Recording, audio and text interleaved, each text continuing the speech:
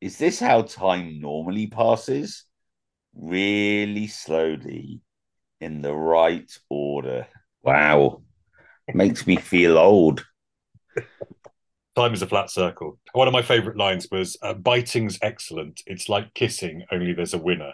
This podcast was recorded remotely and contains adult themes and language. Hello and welcome to TV DNA, our Whoniversity Challenge episode on the 11th Doctor, Mr. Matt Smith. My name is Adam Henning, and joining me is the ever-youthful Neil Shepek. You call me sexy in private. I do, but only in private. I mentioned youthful because this is the youngest Doctor Who. In fact, he's younger than certainly me, and I expect you.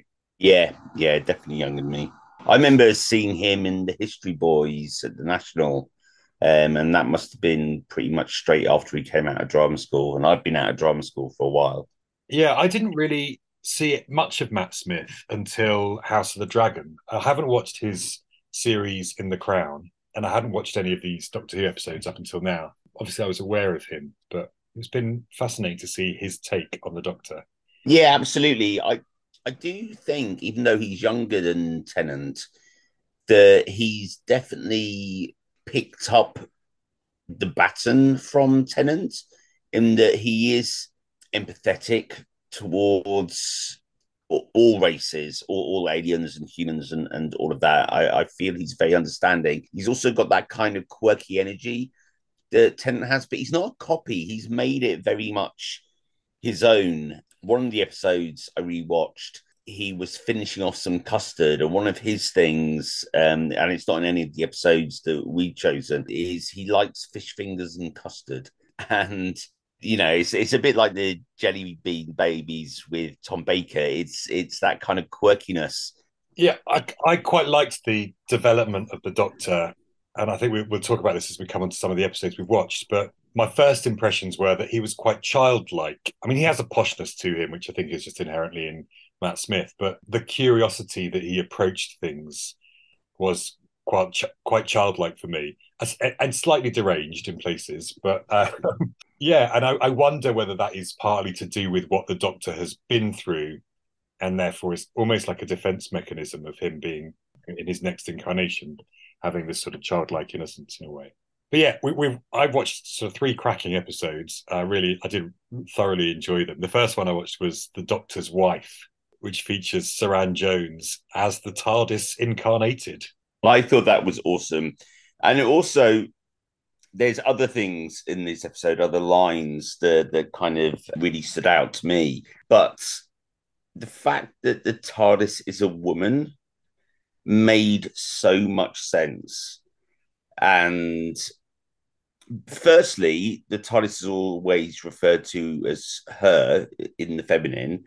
And okay, in Spanish and French and other languages, they have masculine and feminine for different nouns. But in English, there's very few, but one is a ship. We always refer to a ship as a her. So it made absolute sense for the TARDIS to be referred to as a her, but then to see her as a her, and then to see that relationship and the fact that the TARDIS said to the Doctor, "You always call me sexy in private." There's a relationship there. And to be honest, for someone who is so lonely, and this also comes up in the Vincent episode, for someone who's so lonely and an individual who has companions, that's how they refer to them, never referred to as friends or relationships. His only real long-term relationship is with the TARDIS. Yeah, absolutely. One of my favourite lines was biting's excellent. It's like kissing, only there's a winner. Yeah, yeah. But yeah, the central story of this episode revolves around a sentient asteroid in a bubble universe that lures Time Lords and destroys TARDISes. It removes the Matrix and places it in I've written human body, but in a sort of a being, humanoid, if you Yeah, like. It's such a Doctor Who premise, right? Like, yeah, absolutely. And also, what an amazing way of exploring the character of the Doctor. Yeah, the whole concept I thought was brilliant, really, really clever. You've got Michael Sheen as the voice of House, which is the sentient asteroid, if you like. We've also got in this episode Karen Gillan and Arthur Darvill as Amy and Rory. It's been quite a while since I've seen two companions with the Doctor, but I'm a huge, huge fan of Karen Gillan. I think she's fantastic. And you can kind of see already in her performance here some of the physicality of Nebula from the MCU.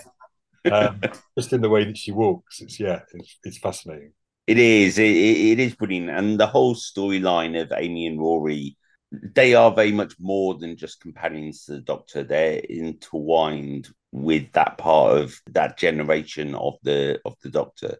Yeah, there's a lovely, lovely sequence where Amy and Rory are back in the TARDIS, but time is sort of shifting for them. So there's moments where Rory becomes very old and he's been there for a long period of time. I thought all of that stuff was really well done. I enjoyed all of that, and I also enjoyed they have to get into one of the control rooms. Oh, that's a big difference with the TARDIS. I think I picked this up properly, but they're able to delete and create rooms within the TARDIS or Yeah, archive rooms within the TARDIS. So in order to use power for different things, they have to archive different rooms in there, which I thought was interesting. But the bit that I really loved was their telepathic keys that they had to use to open the door. Again, I thought the writing in this, from a sci-fi point of view, was just stunning. Neil Gaiman. Well, he directed. Neil Gaiman directed it. I don't know if he wrote it or not.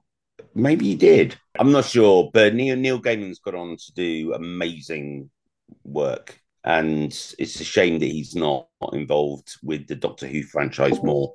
It had that darkness to it in places Yeah. as well, I really enjoyed. But yeah, and then the Doctor essentially saves the day by gaslighting House, Mm. which was very clever. But it means that the TARDIS or the Saran Jones's character can no longer exist in human form, and she's been looking for this big and complicated word that's sad, and we eventually learned that that word was alive. There's almost a little bit of Pinocchio in this. Yeah, yeah, absolutely. That's reminding me of another thing that she says in that she stole a Time Lord to discover the universe in the same way that the Doctor, stole her. And I thought that was a really great insight. Yeah, it's lovely. The idea of the TARDIS choosing him rather than him choosing her. Yeah, I thought that was a really lovely twist as well. It's a beautiful episode, I think, The Doctor's Wife. Definitely highly recommended. I think Saran Jones is phenomenal in it. For me, as an introduction to Matt Smith, it was perfect. It is a fantastic episode, and not only do you find out so much about the Doctor and the TARDIS. I mean, they're pretty much a couple, and this episode proves that or works on that. There was a couple of things that I hadn't picked up when I first watched it, but this time I did. The first one is very early on, he's talking about messages from Time Lords, and he refers to something he hears or to a Time Lord as him, and then says or herself in a few regenerations. And obviously, we then get Jodie Whittaker.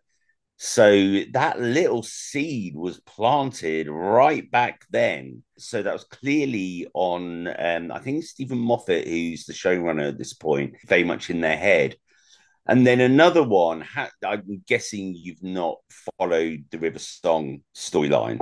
I haven't yet, no.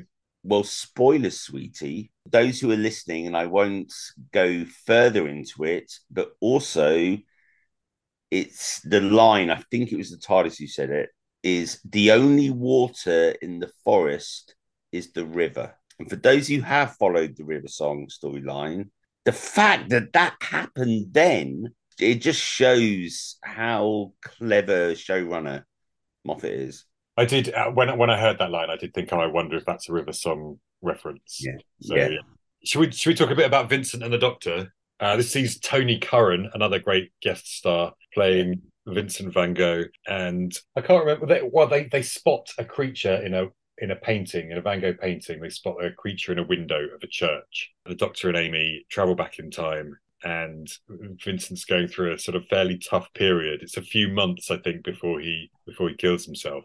And essentially, this is a kind of creature feature episode in that they are trying to find this creature and deal with it. And obviously, it's kind of not a simple case of destroying it. It's more about sort of understanding the creature and why it's there. It was a very, very cool. I can't remember what it was called, but it was a very, very cool creature. The creature's invisible mostly. He can see it through a mirror. Well, the doctor can, but Vincent can see the creature. He has to. So the doctor uses something like a Christmas present he was once given by a smelly, disgusting aunt that he didn't like. And it's basically like a side mirror, like in the car, but through it, he can see the creature, but only through that. And that's why kind of everyone thinks Vincent's mad because he can see this thing and nobody else can, which is a lovely touch. And this thing that is killing people, which is why the town has got very anxious energy because there are deaths of young people. And we eventually find out bit by bit, but the creature is blind.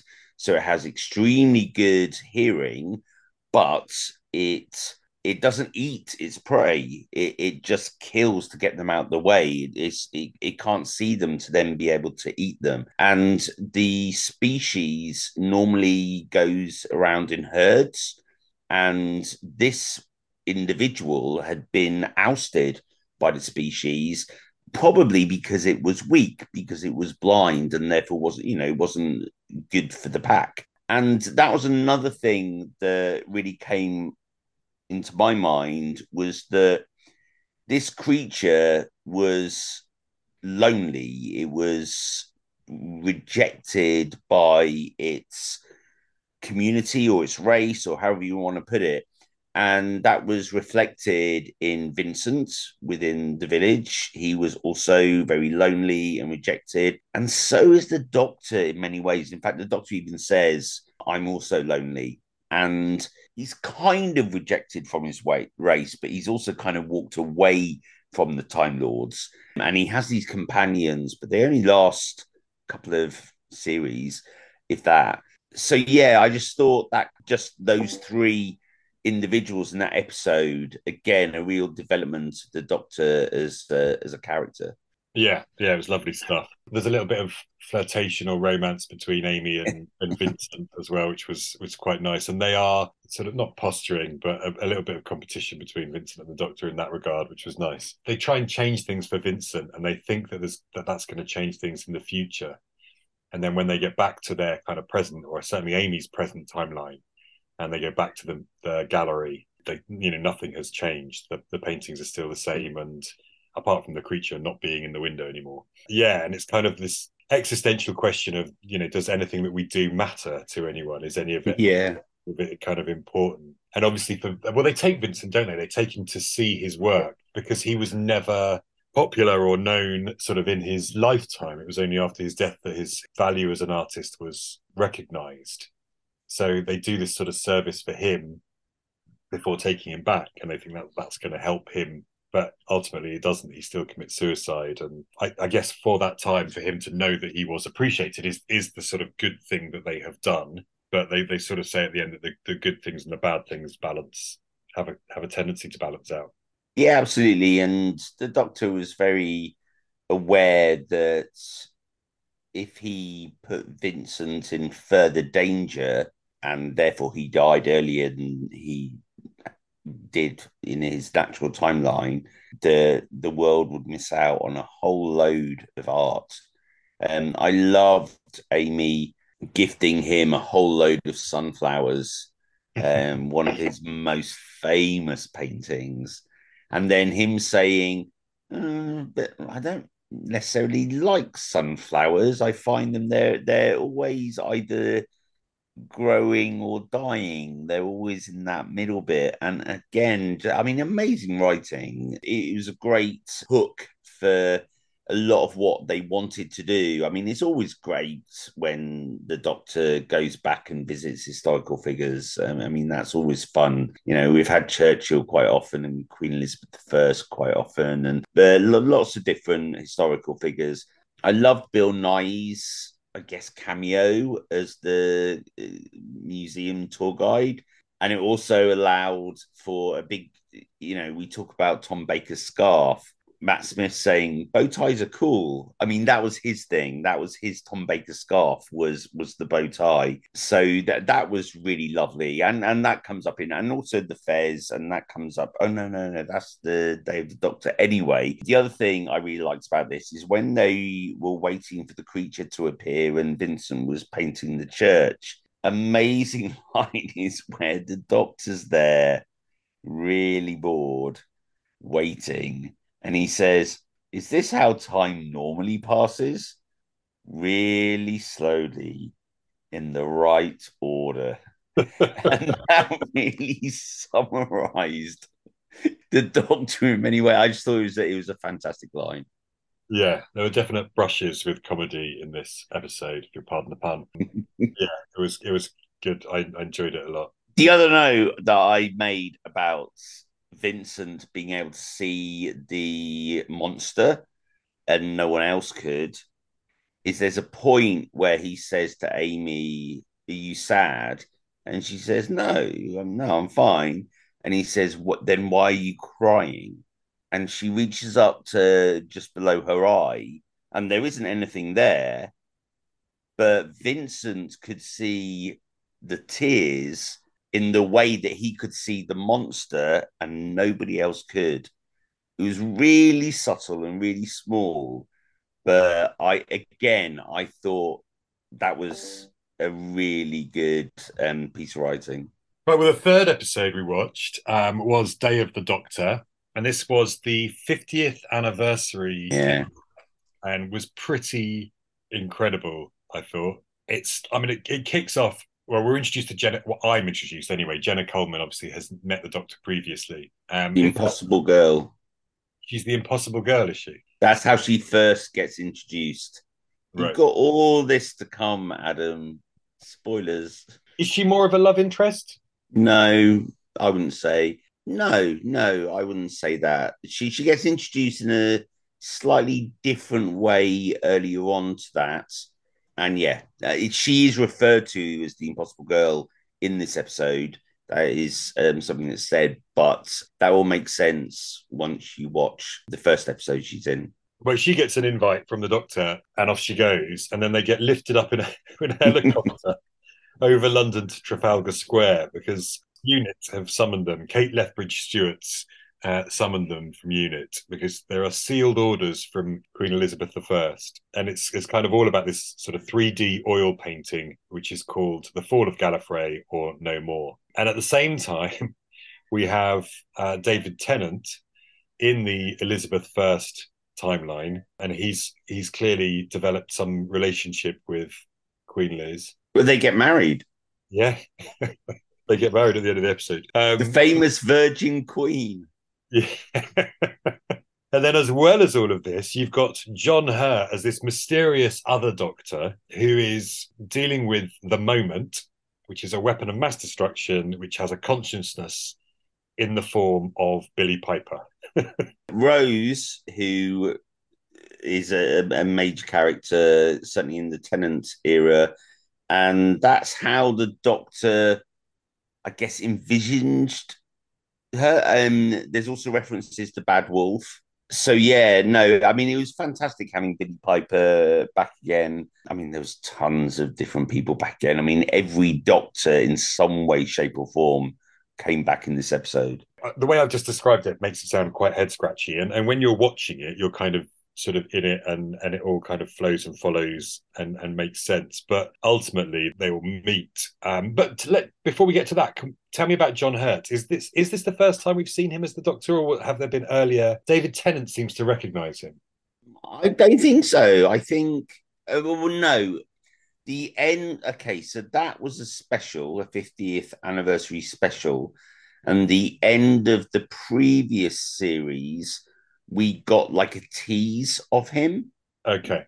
But I'm pretty sure not with anyone interacting with him. We just got a tease of this version of the Doctor, which is now commonly referred to as the War Doctor. So not the 12th Doctor or the 13th Doctor or the 14th Doctor, but he's referred to as the War Doctor. And I'm pretty sure he comes in. Paul McGann either turns into the John Hurt War Doctor or the War Doctor turns into Paul McGann. I can't remember off the top of my head. Paul McGann turning into, we see Sylvester McCoy turn into Paul McGann at the beginning of Right. this film. So Paul McGann must turn into the War Doctor, the John Hurt Doctor. Yeah, because we never see the transition from Paul McGann to Christopher Eccleston No. because there was the War Doctor in between. So Yeah. John Hurt is effectively the ninth Doctor, which would make Christopher Eccleston the 10th, etc. But they don't renumber everything. He's just known as the War Doctor, as you say. Yeah, absolutely. And he's the doctor. I mean, yeah, so you don't actually properly meet him, as in get to understand anything about him until the day of the doctor, until the anniversary show. But he's basically the incarnation of the doctor that dealt with all of the challenges and struggles, but also the consequences of the Great War between the Time Lords and the Daleks. And the one who made the decision to, well, it's always, it feels initially like he made the decision to wipe out both Daleks and Time Lords, and he got rid of them all. I haven't quite got my head around, but I think that was what he chose to do. And in working with Tennant's Doctor and Smith's Doctor, that changes, and he kind of freezes the Time Lords in a little bubble somewhere whilst destroying the Daleks. Or does he actually put both of them? Because the Daleks come back as well. So I think he basically just puts them in little, almost like Walt Disney being frozen, ready to come back to life at some point. That is what, and he has regrets. He has regrets about the young people. Oh, no, that was it. The thing that's presented to him is if you kill off the Daleks and the Time Lords, thousands and thousands of children are going to die. That's why he chose to place the Time Lords in a bubble. And we then get, basically, he says, but this is going to take thousands of years to sort out, all the logistics and the calculations and all of that. And either Tennant or Smith says, but we've got thousands of years. And that's when you see all the other doctors, and over their lifespan, they're all kind of like in their spare time, like after school, doing all those calculations. And then that is what happens. Gallifrey gets frozen. Well, the Time Lords get frozen and put into a little bubble so that all the kids, think about the kids. I think you've summarised all that really well. I think there's John Hurt's Doctor in his initial timeline destroys Gallifrey and is responsible for the death of all of these children. And then the moment is this voice in his ear, essentially, sort of talking him through what's going on. When he meets Tennant and Smith, she describes them as what you become if you destroy Gallifrey. So he's gone back into a point in time where he hasn't destroyed Gallifrey yet. And she describes him as the one who regrets and the one who forgets. No. Corrects me. Correxie says she describes the man who regrets and the man who forgets. And the man who regrets is Tennant's Doctor, and the man who forgets is Smith's Doctor. Yeah, I think I was saying that, but I didn't get, maybe not clearly enough. It sounded like you were saying that John Hurt's Doctor was the man who regrets and the man who forgets. No. Yeah. She was saying about those two doctors, they're what you become if you destroy Gallifrey, as in your future incarnations. And that kind of explains why this War Doctor is kind of forgotten, because Matt, certainly by the time we get to Matt Smith's Doctor, he's sort of expunged him from his memory, which I thought was really interesting. And then they're all trapped in a room and they work out they've all got the same sonic screwdriver. So the calculations of the sonic screwdriver could have started 400 years ago, because that's the sort of difference in age between these three doctors. So they're able to sort of escape from that room, and that kind of leads them on to working out the thing with all of the doctors. So you get all of these doctors, and you get footage from their original shows, so kind of found footage from their original shows, really brilliantly, cleverly done each time. And then we also get a snapshot of Peter Capaldi, who's the 13th Doctor. Yeah. Just his kind of eyes, and he's like, no, 13 doctors. Yeah, it was just really, really fantastic. I mean, there was brilliant banter, I thought, between David Tennant, Matt Smith, and John Hurt when he arrived with them as well. But also, David Tennant's exit from the episode, as you know, they're saying, "Oh, we need to go and do this." He's like, "Oh, I don't want to go." It's a play on his sort of final line as the Doctor in his run of Doctor Who, and Matt Smith even comments on the fact that, "Oh, he always says that." And then ultimately, you know, we know with David Tennant, because we watched the Christmas specials from last year, he does come back as the 14th Doctor, and he doesn't go. He's like, I don't want to go. I want to stay here and live this life with Catherine Tate and his friends and that sort of thing. So that has been, nicely seeded again throughout his departures from Doctor Who at each point, I guess. Peter Capaldi, based on Time Lord law, shouldn't happen. Like, Matt Smith should be the final Doctor. Are you aware as to why the reincarnations continued? I thought it was in 13 lives that they had originally, but I'm not aware. No, No. You have mentioned in the past that it's something to do with River Song. Yeah. Yeah. Spoilers, sweetie. But yeah, any other thoughts on the Day of the Doctor or on Matt Smith generally? I really enjoyed Matt Smith. I think he really played to the audience that the showrunners wanted for Doctor Who. It certainly brought in a kind of a fresh generation, rather than those of us who are old enough to feel nostalgic about the first however many doctors, 7 or 8 doctors, up to Colin Baker. And I think he did it really well, and he definitely put his stamp on it. Like I say, I think he inherited everything that David Tennant did, and so he still had a lot of that. And I kind of get the feeling that David Tennant and Matt Smith in a pub would have an amazing evening of banter. But he also did put, from the bow tie to the fish fingers and custard to the raggedy man that Amy Pond regularly calls him, you know, he really did make it his own during his tenure. And I think he's great. At this point, obviously, it's, you know, he's the 11th person to play the role, and he's a young man, you know, the youngest person to play the role. So it must be quite a sort of daunting thing to take on. But you know, he's clearly very confident. I think I really enjoyed seeing these episodes, and again, it's another Doctor that I would definitely go back and watch more of. Yeah. Okay, you ready for your Whoniversity challenge then? Go on then.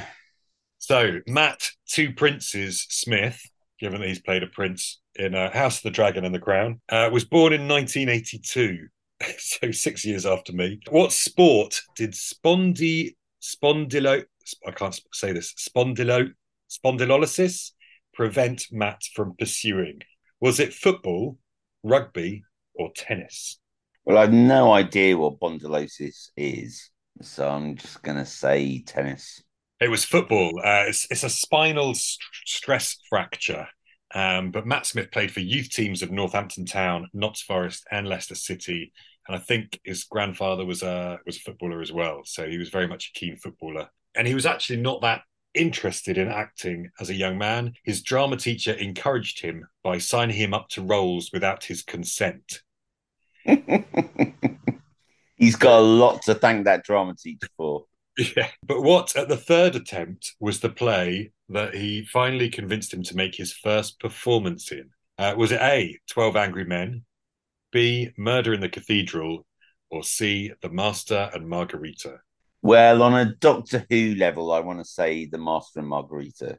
No, it was 12 Angry Men. The latter two he did do at the National Youth Theatre, but I think those are all quite apt plays for someone who plays. Yeah. So I quite enjoyed that. He also got down to the last two for Will in The In-Betweeners. which was eventually played by Simon Bird, but he could have been in that TV show, which I think would have been interesting. I think the showmakers said that he was almost too dashing to be in In-Betweeners. Sorry, Simon Bird. But he was one of the first people who auditioned for the role of the 11th Doctor, but he was not touted publicly or expected to be the 11th Doctor. So who was being touted when Matt got the role? Was it A, James Nesbitt, B, Catherine Zeta-Jones, or C, Robert Carlyle? But I would say Robert Carlyle. This is this week's trick question. It's all All three. three, yeah. Yeah.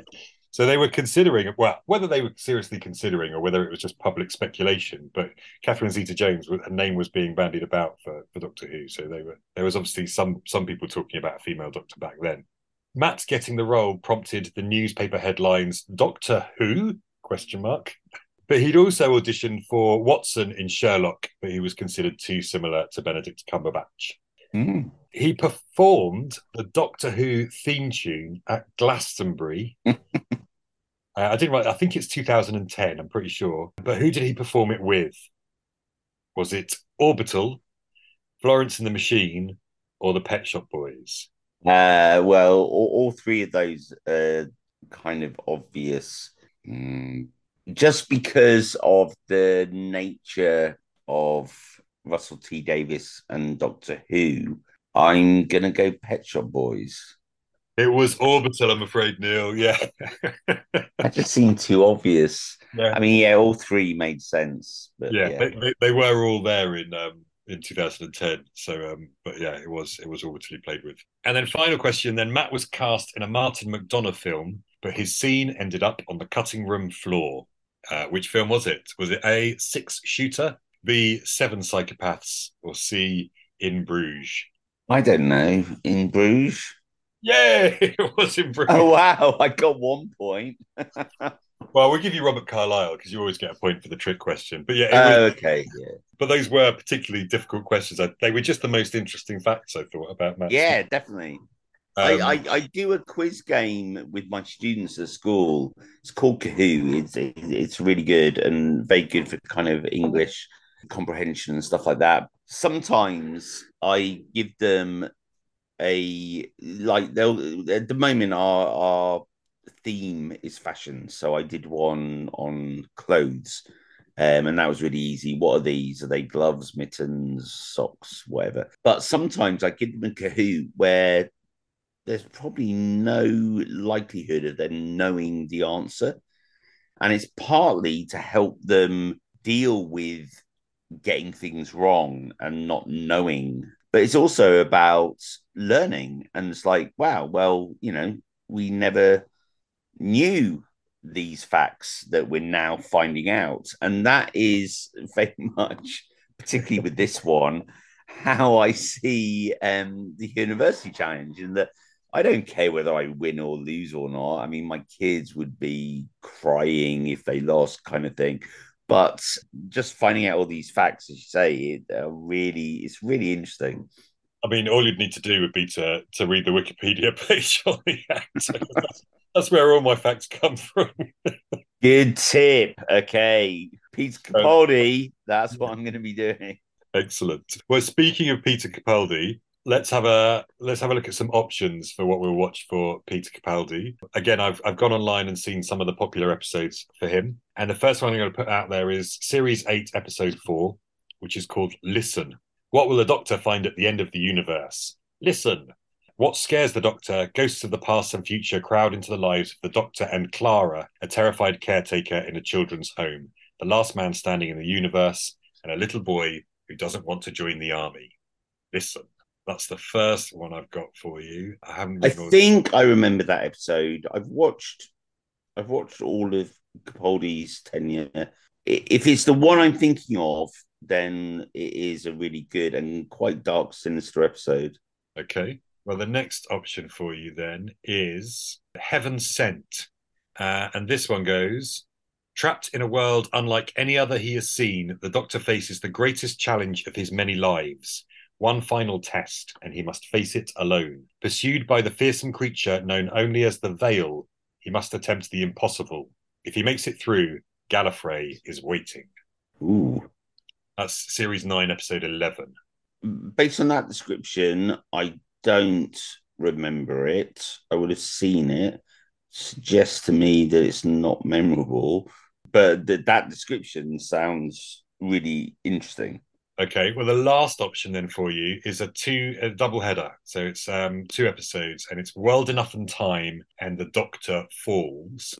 And I'll give you just the synopsis for World Enough and Time, which sets that 2 episode thing up. A huge spaceship trapped in the gravity well of a black hole, teeming with impossible life forms, harbors one of the Doctor's most feared enemies, Mondasian Cybermen.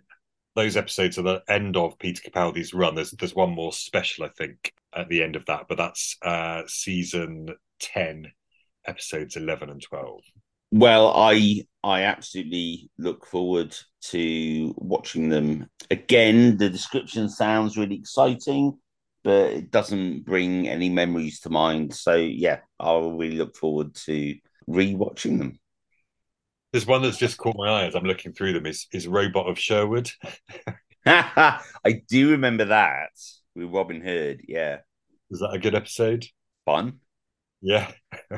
Well, that's just before the listen episode, so I might do that as a double header as well. Grand. Yeah. So we'll dip into those again. We seem to be watching more than one of the new Doctors, which is grand, and I'm more than up for. So maybe we'll watch all of those that we just talked about and see what happens. Yeah, and absolutely. And for listeners as well, if you haven't, I think firstly, if you haven't watched the various Doctor that we're discussing in each podcast, particularly Tenant, well, all of them, to be honest, do watch more because if you like it, you absolutely should. That's why I've watched so many, and Adam as well. But also, I think it's nice for those listeners who have watched every episode and are probably greater fans than either of us for us to cover more than one episode. Yeah, definitely agree. I think what I'm going to do when it comes to Christmas time is maybe save all of the Christmas specials to a massive Christmas Doctor Who marathon. That's got me maybe as much as 10% excited for Christmas, just like Grace Chapman. But yeah, lovely stuff. So if you are a fan of Peter Capaldi, you can also highly recommend Criminal Record, which is just now finished on Apple TV Plus. So the entire series of that is available for people to watch, and he is brilliant in that show. So I'm very much excited to see what he does with Doctor Who. Have you seen any of Peter Capaldi's Doctor Who? No, I haven't. I'd seen so little of the new Who stuff at all. I've seen one Jodie Whittaker episode and maybe one David Tennant episode, and that was it. It's all brand new for me, which is very exciting. Cool. Well, we'll talk about Peter in our next recording. We will indeed. If you want to let us know what you think of either Matt Smith or Peter Capaldi, you can do so on the social media at TVDNA Pod, or you can email tvdnapod@gmail.com. We've now finished our True Detective Night Country specials, but if you haven't checked those out, you can do, and we'll be back with regular, spoiler-free watch list episodes talking about the latest and greatest TV shows. And then, in fact, our next watch list episode will be celebrating 3 years of TVDNA. Wow. Makes me feel old. Time is a flat circle. Thanks, Neil, as ever. Look forward to chatting to you again soon. Goodbye.